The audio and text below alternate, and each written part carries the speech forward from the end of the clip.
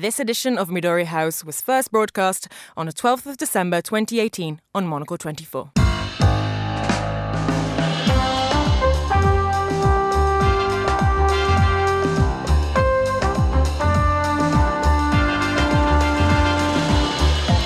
Hello and welcome to Midori House, coming to you live from Studio 1 here in London. I'm Andrew Muller. On today's show, Sir Graham Brady has confirmed that he has received 48 letters from Conservative MPs, so there will now be a vote of confidence in my leadership of the Conservative Party. I will contest that vote with everything I've got.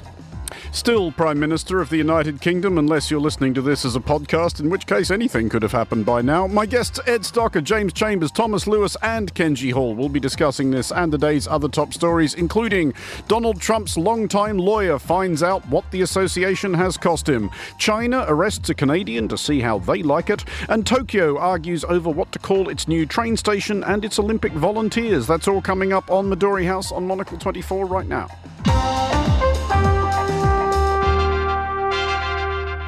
And welcome to Midori House with me, Andrew Muller. It's a special edition with our bureau team all here in London. Welcome all to the programme. But first, however tempting it is to just ignore British politics until it pulls itself together, it has been another one of those days. The Prime Minister, Theresa May, will this evening face a vote of no confidence from her own party. In public, a majority of Tory MPs have said they will back her, but the vote is a secret ballot. And you know what? It's not entirely unheard of for some of those casting their lots to say one thing in public and then do something else entirely in private. Here to bring us up to speed with the latest, an enterprise with which we can only wish her well, is the author and journalist Terry Stiasny. Terry, I don't know where to start. Basically, why is this happening? This is happening basically because more than 48 Conservative members of Parliament wrote to the chairman of what's called the 1922 Committee, which is the body representing all Conservative backbenchers, saying that they weren't happy with her leadership and that therefore they were going to challenge this leadership. That was announced this morning.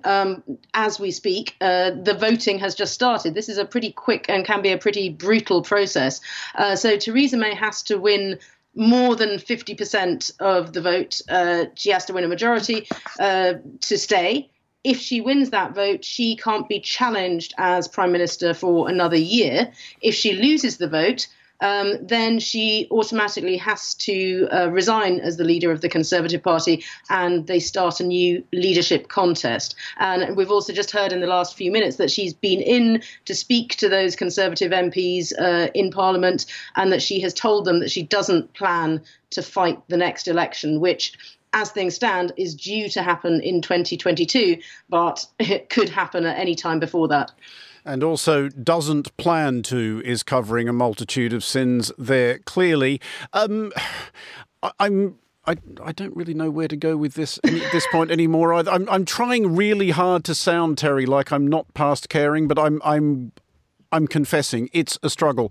Is it possible to suggest, if she does have to go, what does that actually mean for Brexit? Can she stick to the timetable she set out, which is that there will be another vote before January 21st, though the point of that does now appear increasingly elusive, and the UK will leave on March 29th as possible? Or if she wins, does she have more options, like revoking Article 50 or calling another referendum or flipping a coin or who knows what?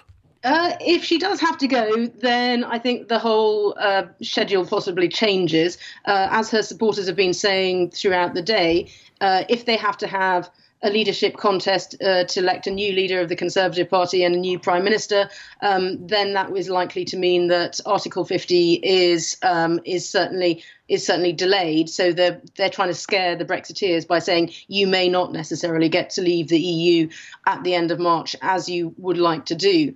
If she wins, I think she's still not entirely safe, because most people seem to think that she possibly has got enough support to win, but she will know that there are lots of her own MPs who are very unhappy with her. And she's still got the problem of what deal she can get from the EU, whether she can get any changes, and whether she has got the votes in Parliament to get that through. Now, none of those things seem certain at the moment. So I think even if she gets through tonight, her position is still not a very strong one at all, to say the least.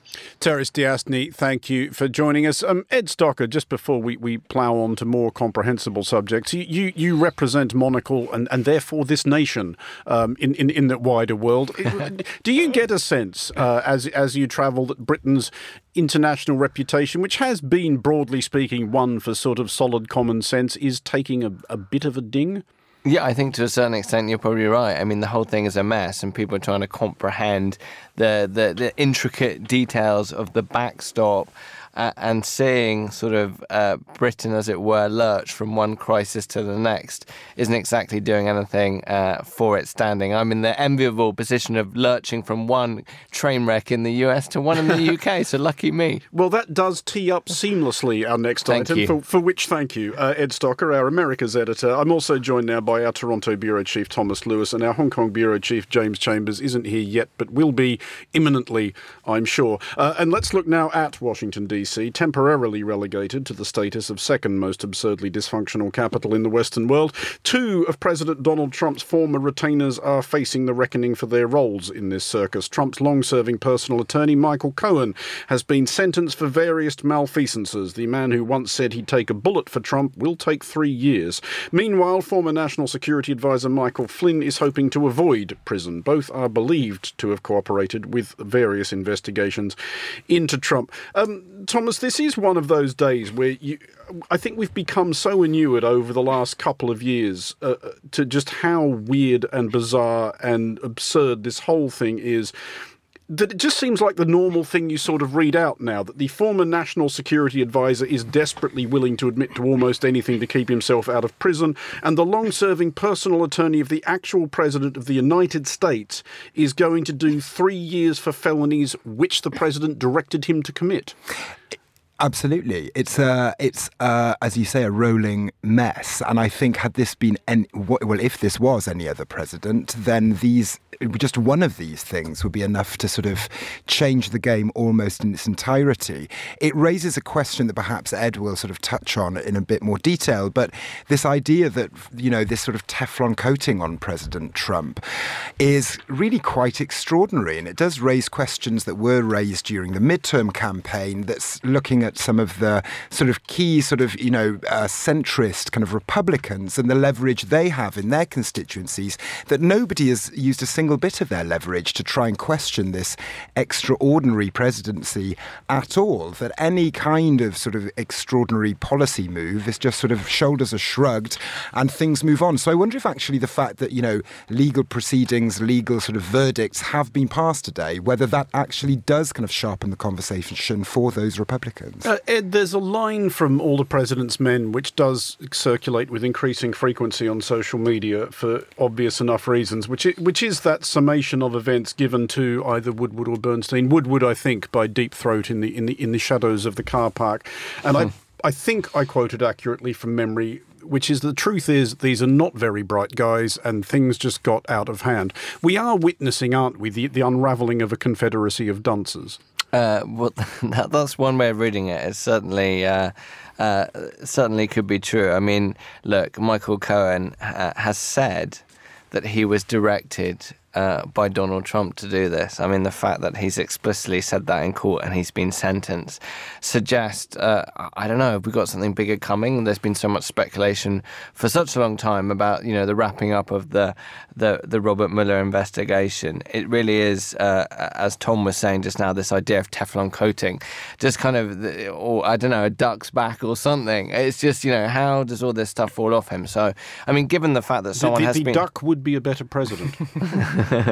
Undoubtedly so. I think the notion, Andrew, that you raised about this kind of confederacy of dunces, I think what Donald Trump has been very successful in is, convincing those who support him or kind of maybe half support him that actually, the whole world is against them and that he's the only flag bearer for them. I wonder, though, to go back to the point about these legal proceedings kind of coming to a head today with many investigations still open, whether that does sharpen the conversation for those supporters, or if he's managed to erode the potency of the law kind of for those supporters, that actually whether they won't really care actually, and that he can carry on quite successfully to behave as he's behaved. Well, I suspect we have a great deal more where that came from to look forward to. For now, let's look at the ongoing row, which is now verging on an outright spat between the United States and China via Canada over the arrest earlier this month of Huawei executive Meng Wanzhou at Vancouver Airport. She was run in at the request of the US, who want a word over alleged breaches of sanctions against Iran. In what seems unlikely to be a coincidence, China has now arrested a former Canadian diplomat, Michael Kovrig, on charges as yet unspecified. Kovrig was working in China for the International Crisis Group and is now himself, ironically, an international crisis. James, there is no way at all that this is a coincidence, is there? I wouldn't say so, no. It's interesting to hear the former Canadian ambassador to China, a guy called Guy St. Jack, talking about his experiences of dealing with the Chinese. He was ambassador for 4 years between 2012 and 2016, during the time that this chap, Michael Kovrig, was working at the embassy in Beijing. And he says, in China, there are no coincidences. This is a clear message being sent by Beijing to the Ottawa government. You lock up one of ours and then we'll lock up one of yours. So, yes, you're right. There are no coincidences in China. Thomas, I did enjoy the statement by Canada's Public Safety Minister, Ralph Goodale, which is a masterpiece of disingenuous diplo-speak. He says, there is no explicit indication at this moment of a link. A statement which carefully crafted, obviously, to mean absolutely nothing at all. But is there any way he believes that? Almost certainly not. But I think what the Canadian government is trying to do is that obviously it's been drawn into this. We don't know kind of how willfully. Justin Trudeau maybe a week ago said quite explicitly that he was made aware that this arrest was coming, but that there was no politics at play here. Well, Trudeau was trying to make the point, I suspect entirely correctly, that it's actually nothing to do with him. This is an action of the police and the judiciary over which he, has no real control. That is true, but he is sort of in between two stools here, between Beijing and between Washington. The US, Canada and Mexico, of course, have just signed pretty much one of the most fraught kind of renegotiation processes, probably in the political histories of any of those countries of recent years, at least, in the renegotiated NAFTA treaty. So Justin Trudeau, the Canadian government, they played a very hard game in that process and really lost a lot of American friends in that process too.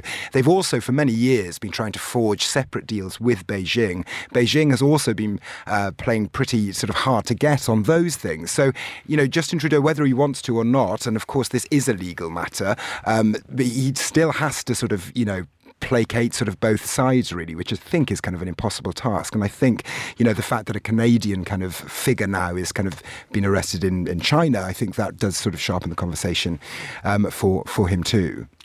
James, Donald Trump has said, and I think as always with Donald Trump, we do have to consider the possibility that he just genuinely has no comprehension whatsoever of how anything actually works, has said he might intervene in the case, specifically that of the case of the Chinese executive who has been arrested in Canada.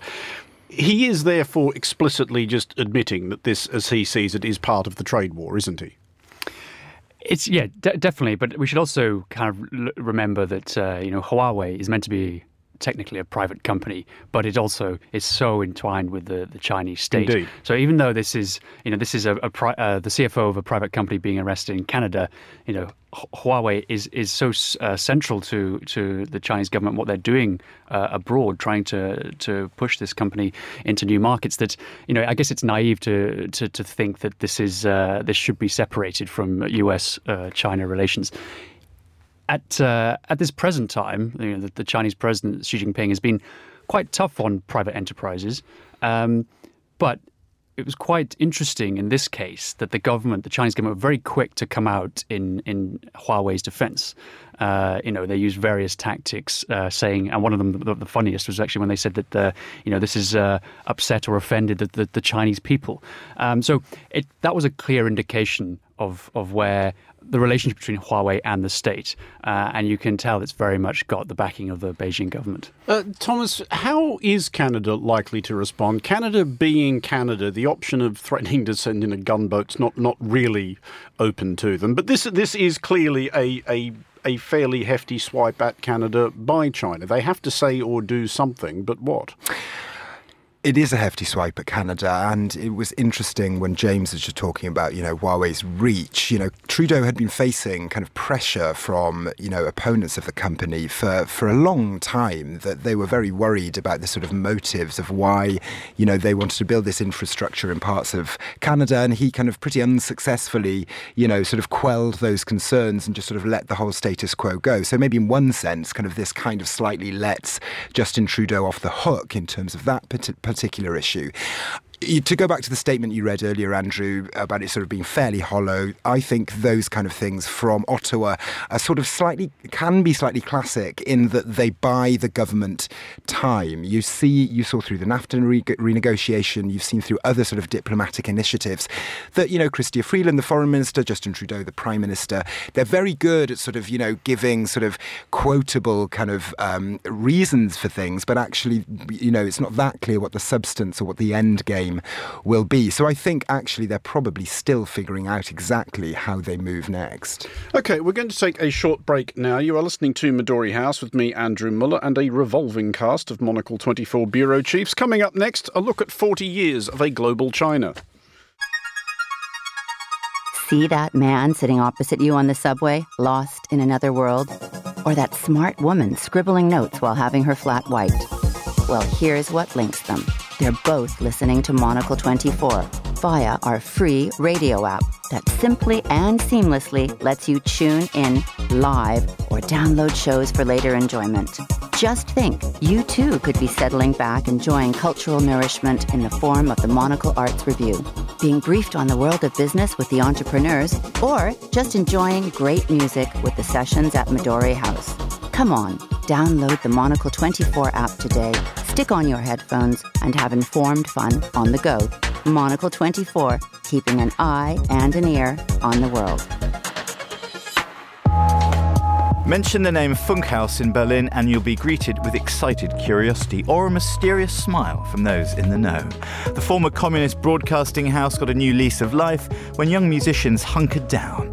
Monocle Films set out on a tour of the stunning studios and recording halls. Funkhaus on the same wavelength, playing now in the film section at monocle.com.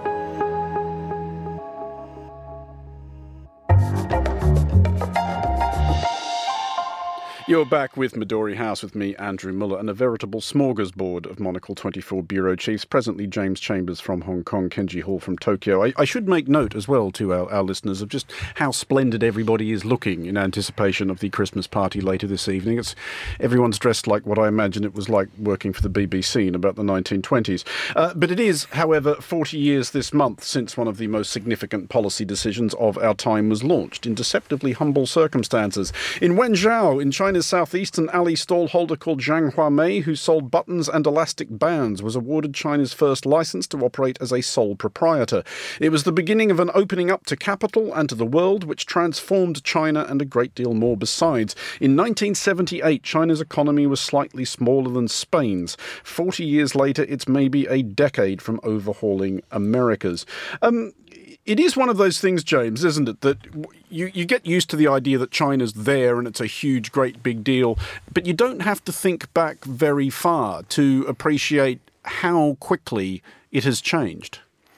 Not at all. And there's plenty of diplomats who are in Beijing still who remember a time, that time where there were millions of bicycles on the street and there were no cars. And you go there today and it's quite the opposite. It's, as you said at the start, it has to go down as one of the biggest decisions of the 20th century, this one to open up China and allow private ownership of businesses. It's the anniversary of the meeting that was held falls next week, and it's something that the Chinese have been celebrating all year. If you've been to China, been traveling in China this year, you won't have failed to notice all of the 40th anniversary stuff that's been on the news, been on the television or in the newspapers. So China's making a big deal of this. Is it possible, do you think, to take a punt at what Deng Xiaoping would have made of China 40 years on from his ideas about opening it up? Well, it's interesting how he has been held up as such a hero in China for making this decision in 1978 to change China's outlook.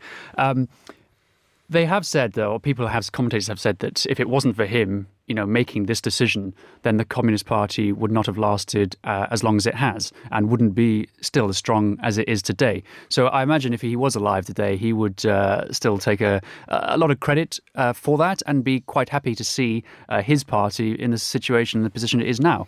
But what's interesting, at the moment is how his legacy is being revised by the current administration. Xi Jinping is kind of trying to position himself as a kind of a Mao figure, and so where Deng fits in that is unclear, because even though this should be a celebration of what Deng did and how he has created this Chinese capitalism, with Chinese characteristics. Xi Jinping is trying to kind of appropriate some of that for himself, and this celebration of this 40th anniversary is as much about pushing his thought and his personality cult. Well, when you talk about a Deng Xiaoping personality cult, how do you see it being manifested in China? Is it lots of him, in print or online publications? Are there posters and so forth? Are they going full-blown Chairman Mao on this, or less so?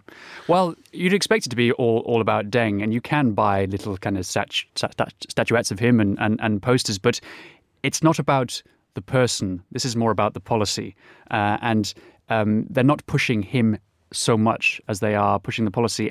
So it's a policy cult rather than a personality cult. It's a policy cult, and the current president, Mr. Xi, is trying to, I guess, insert himself a little in that history of the opening up, and take a bit of credit for himself and away from Deng, and I guess reduce Deng's role and his legacy in the Communist Party hierarchy. So he is not as big as one would expect, but for the people who remember those days, he is still treated as a legend, and there's only so much of history that can be airbrushed out. Well, I mean, certainly key to, I guess, his legacy now is that the Chinese Communist Party very much still exists, whereas a great many other communist parties which looked in thriving health in 1978, not least that of the Soviet Union, do not. But what's your sense of how the Communist Party is still maintaining that balance between allowing economic freedom and yet not having to deal with the long-anticipated answering calls for political freedom that usually historically accompany it everywhere else in the world?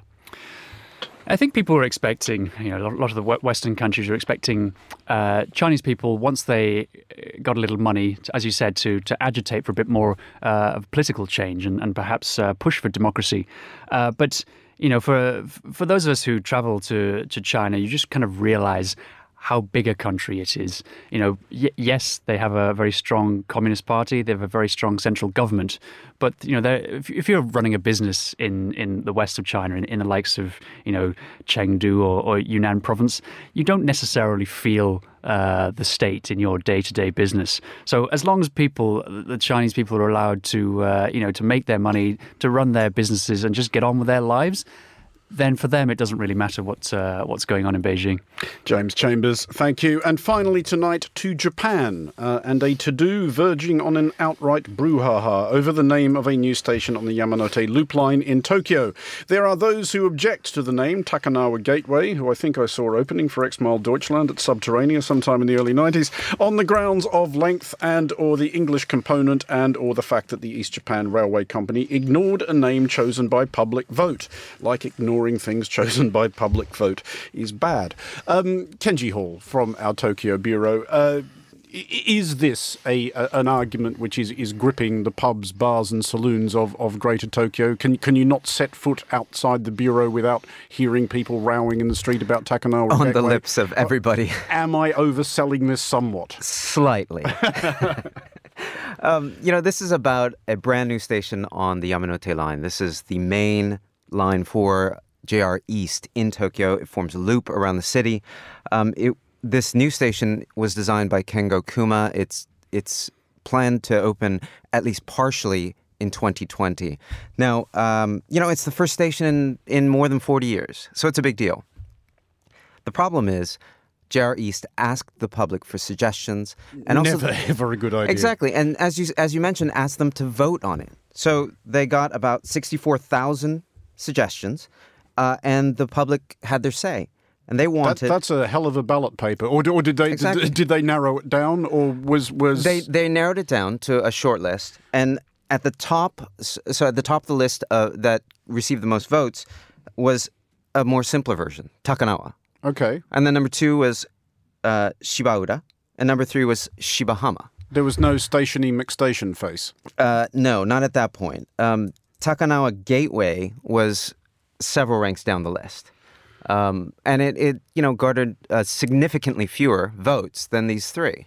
And yet, for some reason, JR East just decided that, you know what, we're going to go with Takanawa Gateway. Have they explained why they have added the gateway suffix? Takanawa strikes me as a perfectly handsome name for a railway station. I would agree with you. I would agree. And in fact, as you mentioned, this brouhaha is over the fact that it's Takanawa Gateway. It's a Japanese and English mashup.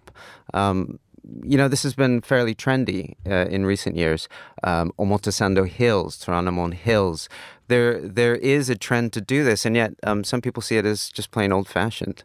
When you look at the buildings from 30, 40, 50 years ago, they're all named after, French buildings and American buildings, and that sort of went out of vogue, about 10, 20 years ago. And yet, we're seeing a major railway company sort of bringing that back in vogue. But if the divergence is between Takanawa and Takanawa Gateway, what is to stop people just calling it Takanawa? Well, that's a very good question. And that's probably what will end up... I've solved it. People of Tokyo, I've fixed the problem. You can thank me later.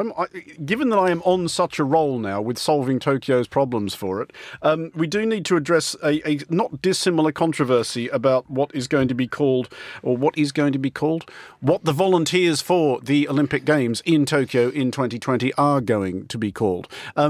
Again, this appears to be less straightforward than it might be. I don't see what the problem is with just volunteers or the Japanese translation thereof, but it's not that simple. Well, the Japanese translation thereof would be borantia. So it's essentially the same thing. Yeah, and there's nothing wrong with calling them volunteers. But for whatever reason, because, they had these funky names for the volunteers at the London Olympics and the Pyeongchang Winter Games, Tokyo felt the need. Did we have funky names for the London volunteers? So apparently the volunteers for the 2012 Olympics here were called Games Makers. Wouldn't have known that. And for Pyeongchang, they were called the Passion Crew. Okay, that just sounds, again, like somebody who opened for Motley Crue in about 1986. So the four from Tokyo. I have genuinely no recollection of the London Volunteers being called that at all. Well, that's the thing. I'm sure in the end it's just going to be completely forgettable.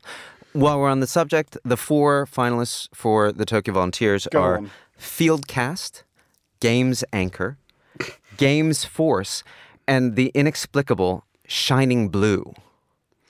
Yeah, none of those are good. And this as well, despite the fact that people insist on learning nothing from the recent experiences of the United Kingdom and the United States, they're going to put this to a public vote, right? Well, actually, the volunteers themselves are going to vote on this. They get a chance to vote until, I think it's January 20th, and then a few days after that, the Olympics Committee will announce a winner. Just finally then, and you've got about 10 seconds. Where are Olympic preparations for the Tokyo Games? This one actually is going to run on time and on budget, isn't it? Yes. Moving steadily forward, I think, is what we can say at this point. Okay, thank you very much for joining us, Kenji Hall, James Chambers, Thomas Lewis and Ed Stocker and Terry Stiasny. That brings us to the end of today's show. It was produced by Carlotta Rebello, researched by Fernando Augusto Pacheco. Our studio manager was Christy Evans. Music next at 1900, it's The Entrepreneurs with Daniel Bates. The Daily has more on the day's big stories, and there's been a lot of them at 2200. Midori House returns at 1800 London tomorrow. I'm Andrew Mullett. Thank you for listening.